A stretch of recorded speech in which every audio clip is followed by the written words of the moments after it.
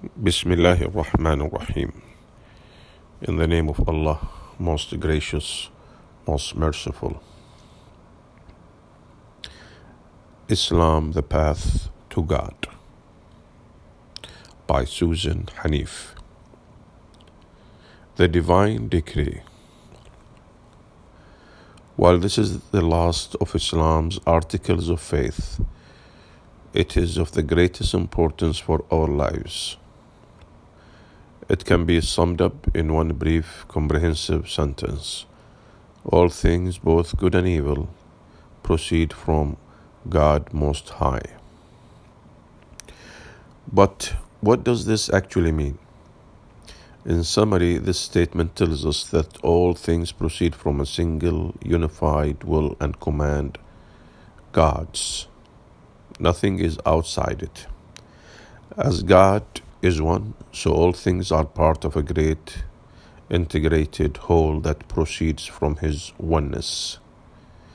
Good is part of His plan, and so is evil, or what seems evil to our limited perspective.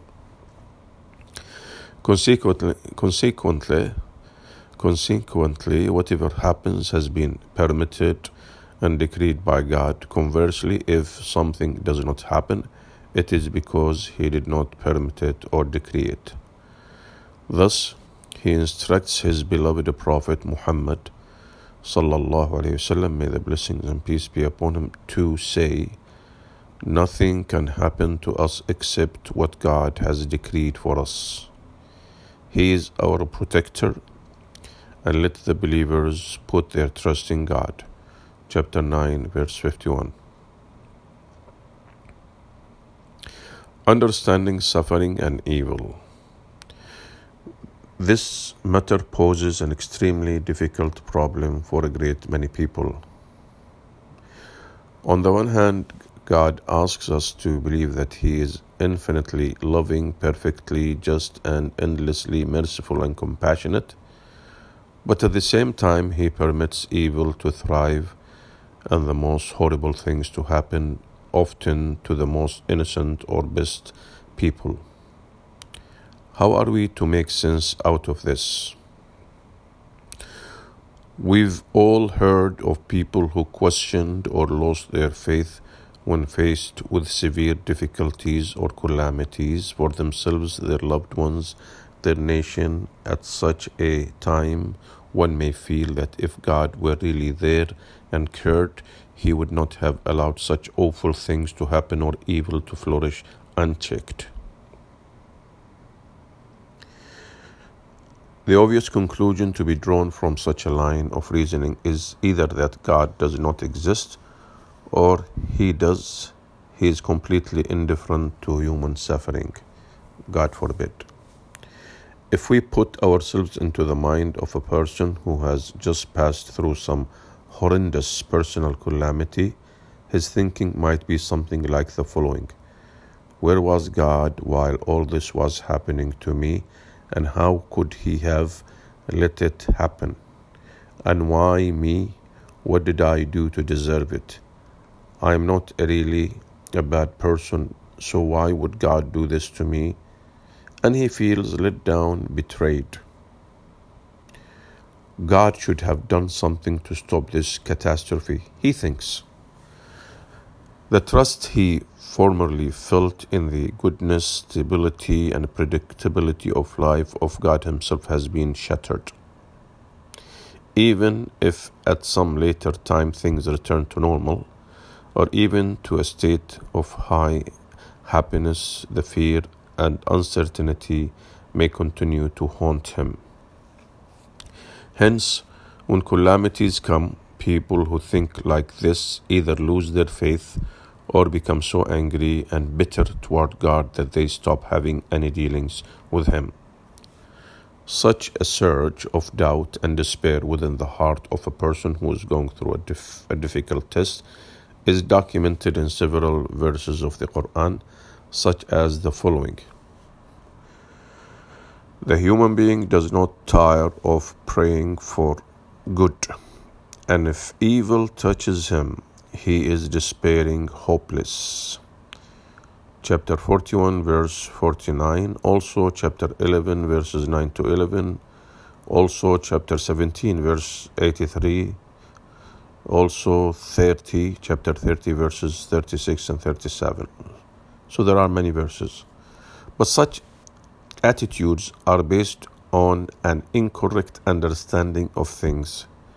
God is not our servant or nursemaid to give us whatever we want whenever we ask for it. He is God, the all-knowing, all-wise, all-powerful, controller of all things in existence, who is aware of the minutest parts of His creation as well as the whole. His attributes, His will, and His divine plan are perfect. His attributes, His will, and His divine plan are perfect. And the individual destiny of each one of us is inseparably connected to and interwoven with the whole of this immense cosmic plan. What we must realize is that God's existence and His perfect attributes do not depend on anything that happens or does not happen to any part of His creation. For example, if everything suddenly ceased to exist except God Himself,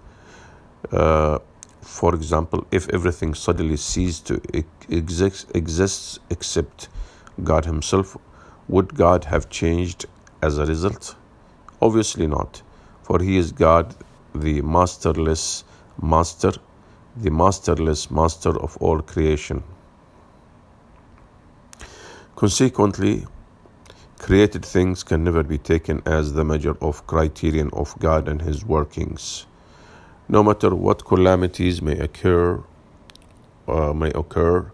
in some parts of the earth or to individual people, God remains as He always was, and He will continue to be so for all eternity.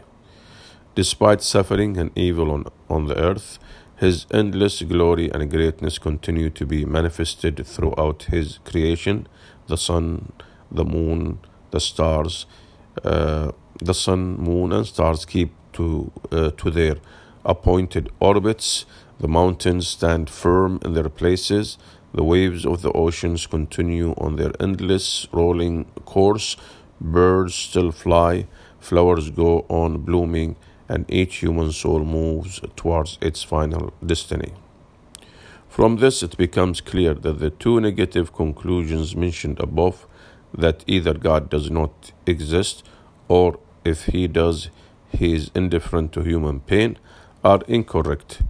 The existence of creation proves that a Creator must exist, and His answers to prayers, His ever-present help and support to His servants demonstrates that He is always with us and is not indifferent to anything which affects us. Indeed, He reaches out to us and gently calls us back to Himself, saying, "O you human creature, what has made you heedless of your Lord, the most generous, who created you, then fashioned you, then proportioned you?" Chapter 82, verses 6 and 7. But we must accept the fact that God created a universe which operates according to established laws, both physical and spiritual laws, which take effect regardless of who is involved. If in the operation of these laws something happens that hurts one of His servants, it does not negate God's existence, power, or His infinite goodness in the least. As for the existence of evil, it is an integral part of the divine plan. The all-wise, all-knowing Lord made Satan as a test for His servants, permitting him to carry on his mischievous activities without hindrance. And while God has promised that Satan will never be given power over His sincere, obedient servants, a great many people, perhaps today more than ever, respond to His call. Using their freedom of choice, they choose evil and thereby become workers for Satan's cause, in contrast to the firm, committed workers for God who steadfastly refuse to cooperate with and become part of evil in any form. But even though God may permit those who choose evil to flourish for a while, the divine judgment and punishment must fall upon them as a result, either in this life or in the hereafter, or both. The problem for us when faced with calamities lies in the fact that we know that it is God who permitted our suffering. Consequently, if we allow bitterness and resentment to rule our inner state, we often end up blaming Him for our troubles. At the same time, in our helplessness, we are obliged to recognize that as He brought our affliction upon us, He is the only one who can remove it. Moreover, He is also the one who helps, supports, and comforts us throughout it. Therefore, it is essential to always keep one thing in mind in the mindset of a crisis. Therefore, it is essential to always keep one thing in mind in the midst of a crisis, that only God knows the ultimate destiny of each part of His creation, and that His plan for it, including ourselves, is perfect, while we know only our immediate situation. Therefore, coming to terms with the reality requires that we recognize first that God Almighty is the sole arranger of our lives. He is the sole arranger of our lives. Second, that life is made up of tests. And third, that every test is arranged by divine wisdom. The divine wisdom of tests and trials. Understanding and accepting that tests and trials are going to come, must come to all, is the first step in reconciliation with God if some calamity has alienated us from Him. Again, understanding and accepting that tests and trials are going to come, must come to all, is the first step in reconciliation with God if some calamity has alienated us from Him. We shall surely test you. Chapter 2, verse 155. Our Lord declares, but it's also important to understand that tests consist not only of suffering and difficulties. In actuality, they consist of everything in our lives. Tests lie hidden even in what is most dear to us, our spouses, our children, our possessions, and each test is different and tailored uniquely to ourselves. As God says, it is He who has made you stewards on the earth and has raised some of you in ranks above others in order to test you in what He has given you. Quran chapter 6, verse 165. The river of humanity continues to run toward its Lord, and as it runs, tests run with it, alternating tests of hardship and tests of ease. Again, the river of humanity continues to run toward its Lord, and as it runs, tests run with it, alternating tests of hardship and tests of ease. If God gives us good health, power, status, wealth, peace, happiness, and pleasure, we are tested just as much by our good circumstances as the suffering person is tested by his misfortunes, misery, losses, and deep inner agony.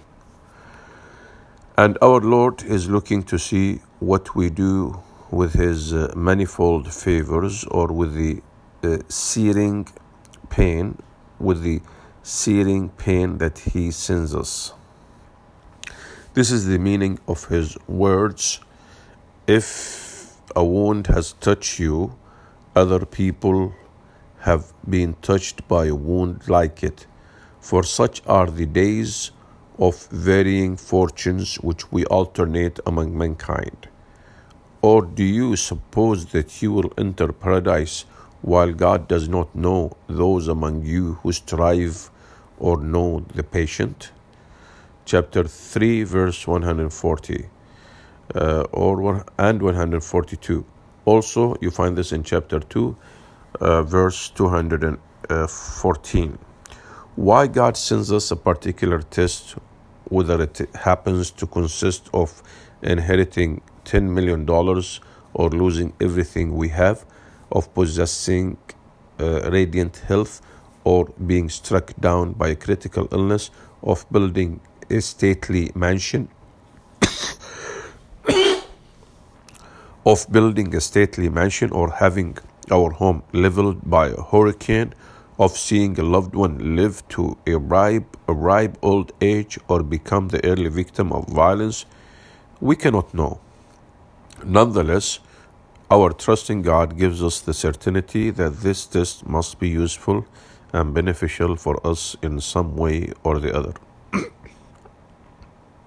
Again, why God sends us a particular test, whether it happens to consist of inheriting, whether it happens to consist of inheriting $10 million or losing everything we have, or of possessing radiant health or being struck down by critical illness, of building a stately mansion or having our home leveled by a hurricane, of seeing a loved one live to a ripe old age or become the early victim of violence, we cannot know.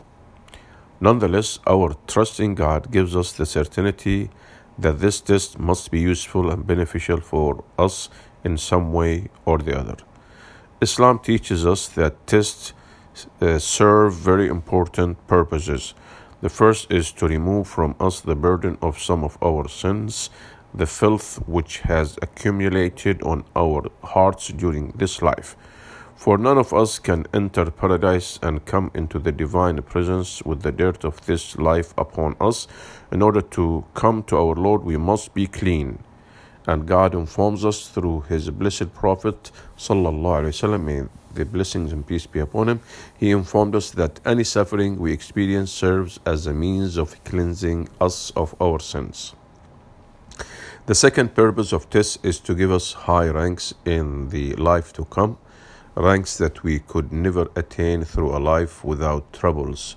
So, while Muslims suffer pain and hurt just as much as anyone else, we possess the certainty that everything God sends us has a beneficial purpose and outcome, both for cleaning us and for raising our ranks.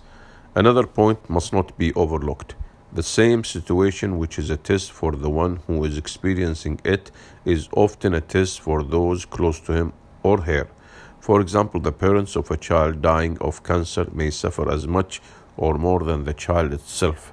Many of us who witness and work with the victims of calamities share their sufferings, so that the sufferer's pain is part of our test too. Hence, the same criteria can be applied to those who share in test as to the immediate individual who is tested. Being successful in passing tests requires two things: unending patience and deep, unwavering trust in God. When difficulties come, anger, resentment, bitterness, and complaints can only add to our problems. What helps is surrendering instead of fighting, and exercising firmness, patience, steadfastness, and self-control. What brings consolation is remembering and crying out to the very one who sent us this difficulty, who is also the only one who is able to take it away. Then flee to God, chapter 51, verse 50. Our Lord advises, for there is no refuge from God except in Him, chapter 9, verse 118. Because our vision is limited, we are seldom able to see the divine wisdom in a calamity at the time it strikes us or those we love, whose tests we share. But perhaps years later we may be able to realize the good that it brought us, terrible though it seemed at the time. For sometimes we have to pass through a very narrow passageway in order to reach a broader, more spacious territory. At the very least, on the day of judgment, we will come to know the blessing of that calamity, as it took away from us the burden of many of our sins and raised us to a high rank in the divine presence. Putting it all into perspective, since God's will is over our own personal wills, it is a permanent, unchangeable reality that He can do with us whatever He sees fit. But because most of us do not trust in His will, we scramble around, desperately trying to control and manage our own destinies with whatever resources we have at our disposal.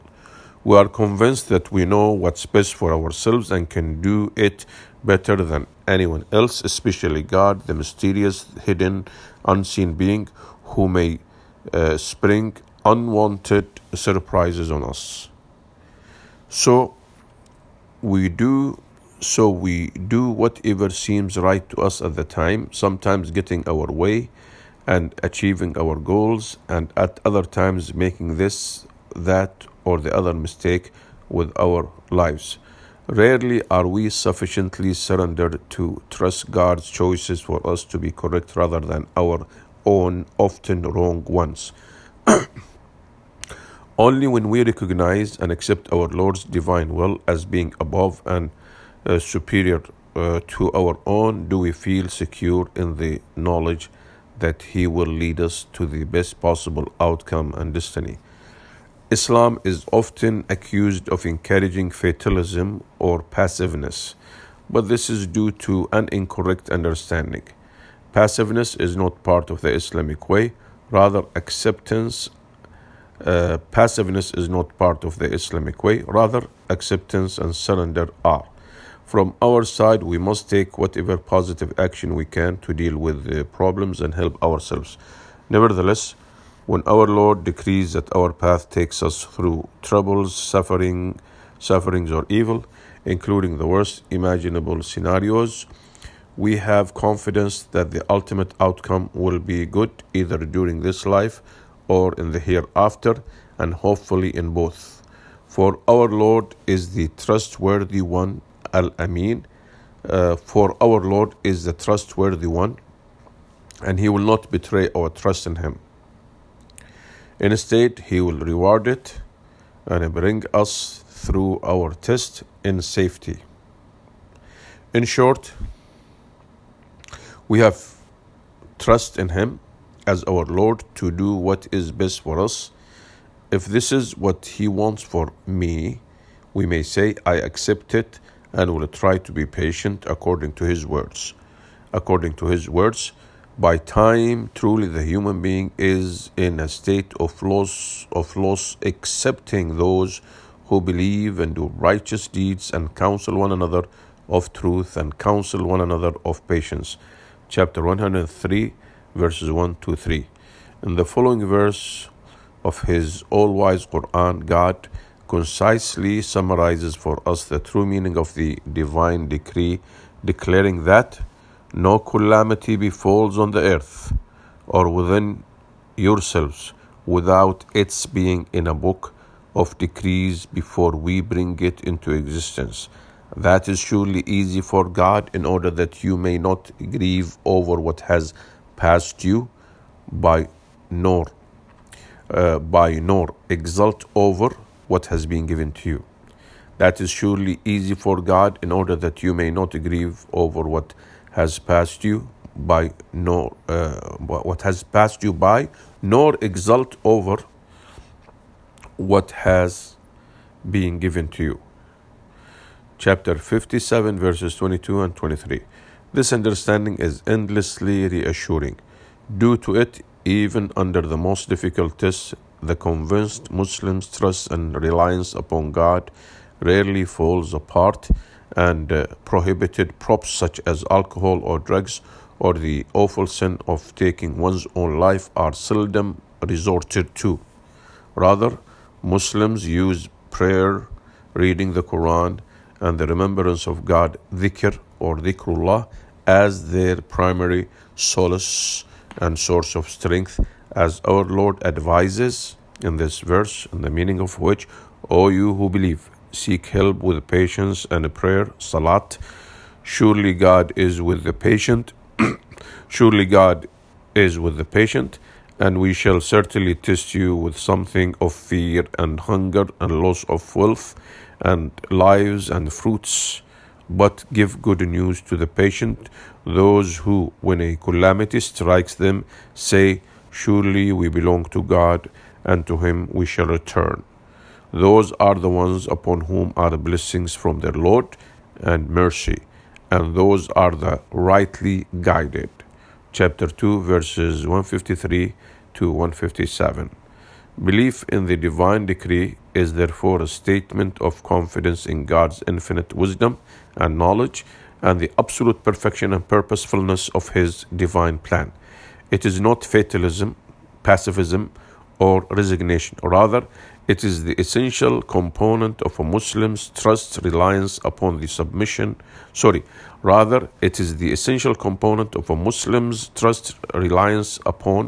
and submission to God's will as it manifests itself. Put another way, it is an understanding that regardless of what human beings may will, God's will is the one which must prevail, and a willingness to trust in and surrender to that will because it cannot be anything other than good.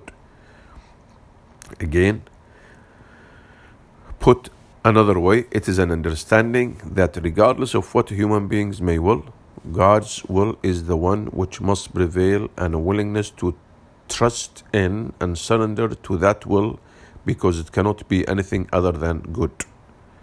And whoever is mindful of God, He will make a way out of his difficulties for him and will provide for him from sources which he could not imagine. And whoever trusts in God, He will be sufficient for him. Chapter 65, verses 2 and 3. Alhamdulillah, praise be to Allah.